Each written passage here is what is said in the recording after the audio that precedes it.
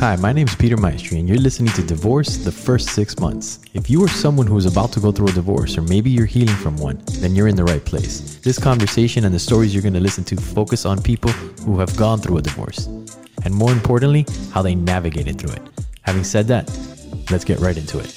Did you struggle with the stigma of, divorce, being cheated on?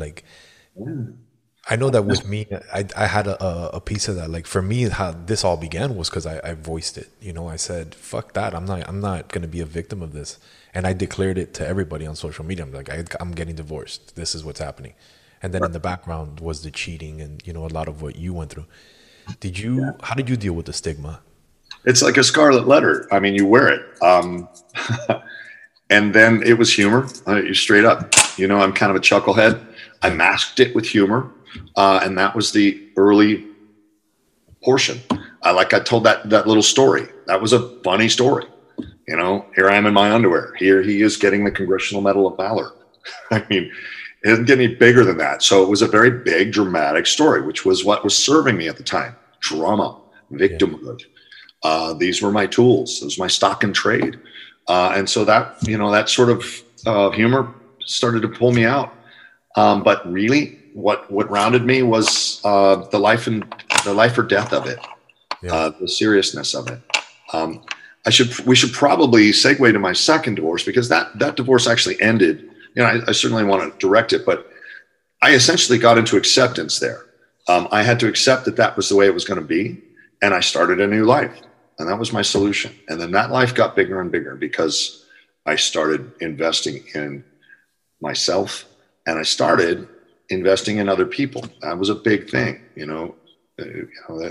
I have a shorthand now that I didn't have then, and that is trust God, clean house, and help some other poor son of a bitch, some other poor soul who's going through this. And those are three really easy things to do. I wake up and go, okay, thanks. What do I do next? And that wasn't always a big part of my life, but I've gotten some lessons about how powerless I am that have sort of led me there. And I don't know what God is. It's not probably conventional to anyone, but it's something bigger than me, and it's strong in my life. So I have that.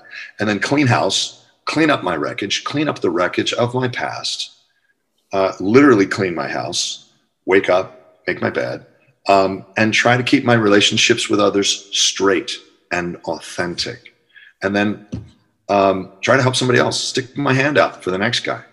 Like I saw you going through this. I saw you going through hell. And I see other guys going through hell with drugs and alcohol. I see veterans with PTSD, and I have opportunities to help them now. And it sounds like do-gooderism. It sounds like, holier than thou, and it's not. It's real. And it may be selfish. It may be selfish of me to stick my hand out, but I tell you, that's where it turns.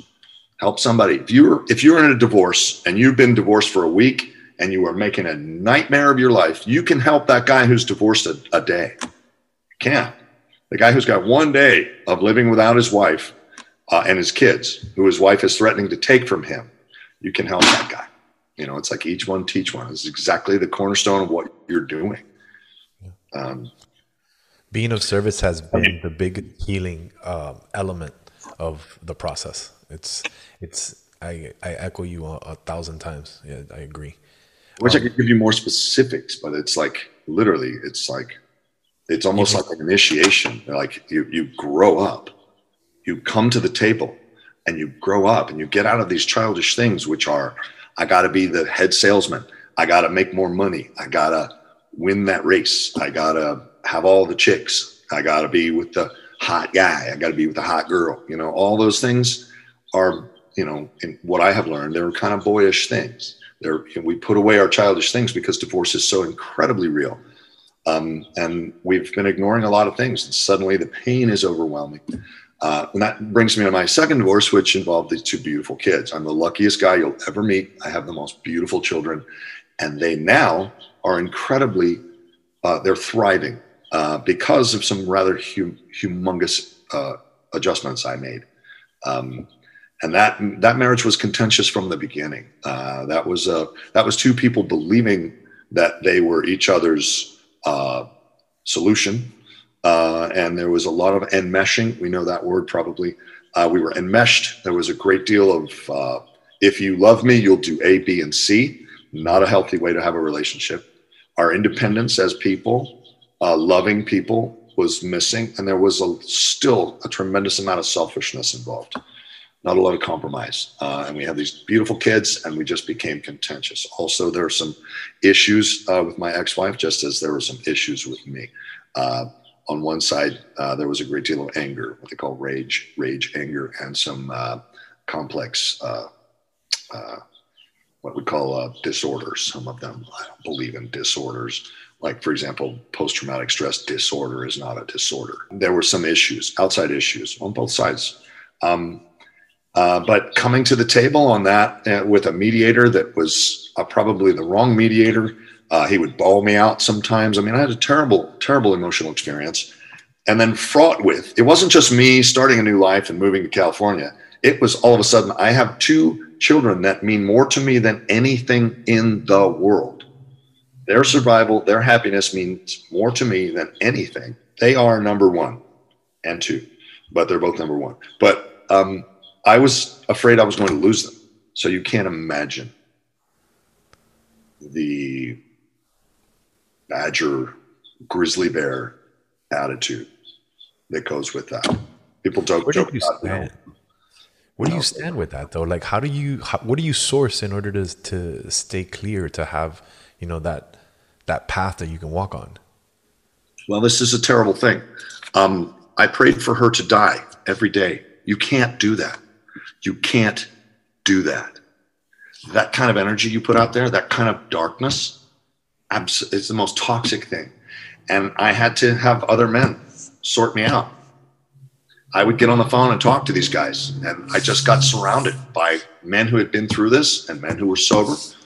My network, I luckily got into a pool of men, and I don't mention women because women were probably not part of the solution for me, or they were in a negative way, in that I would, they feed my soul. I could date the next shiny object, be with the next pretty girl.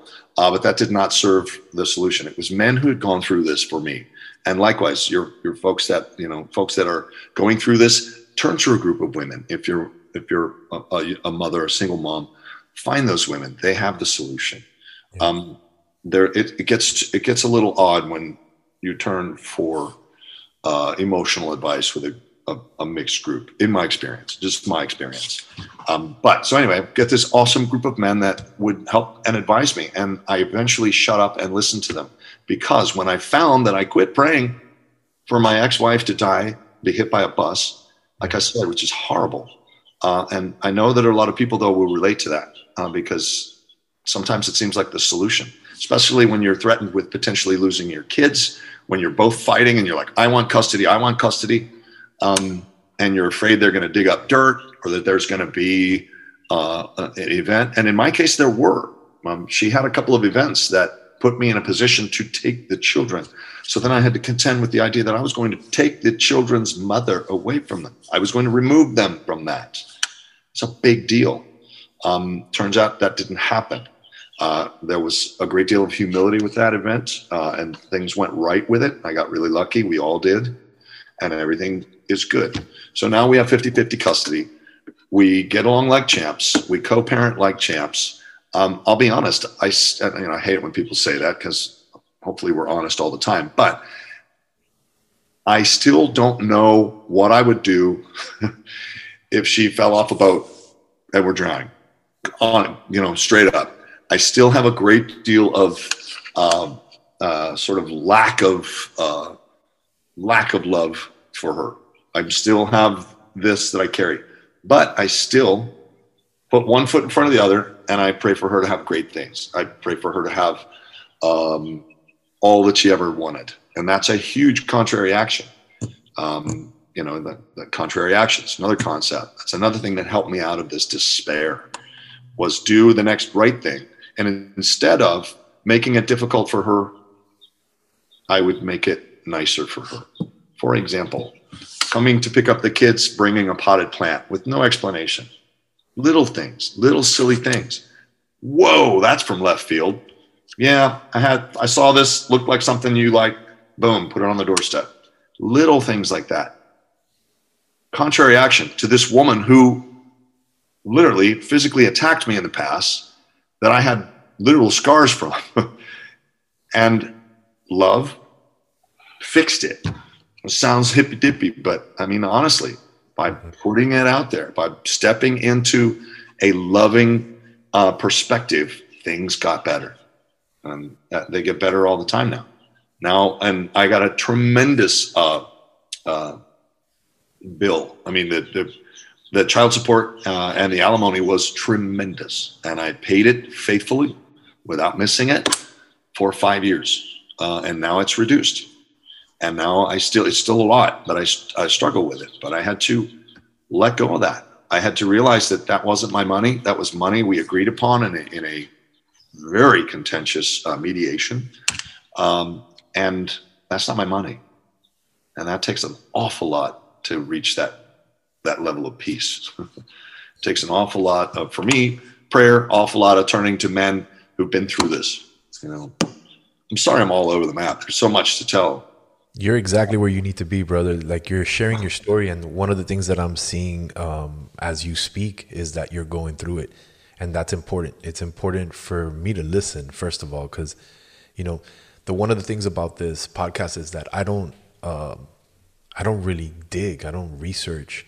You're a friend of mine. You're a colleague. And I'm learning newly right now through your story. So wherever you are is perfectly fine, man. It's you sharing what you're sharing. It's awesome. And of course, here's the thing. I'm now more prepared for when bad things happen. Okay. I have a 9-year-old and an 11-year-old. My little girl is starting to get boobs. She's starting to grow up. That freaks me out. And it's going to get rich. It's going to get rich. I can't just say, okay, no boys till you're 30. That's not going to happen. But, I bring this experience, my life, and I'm like, oh my God, this is happening. And I have to be on terms with my ex-wife. She's remarried. And that was another horrible thing to deal with. Early on, you guys might all be in that situation where there's someone else. And when I had to meet him, I thought, well, I'm going to say to this guy. This conversation started because someone challenged me to be vulnerable. So I'm challenging you. Share yourself and your story. Be courageous. Be vulnerable. It makes a difference.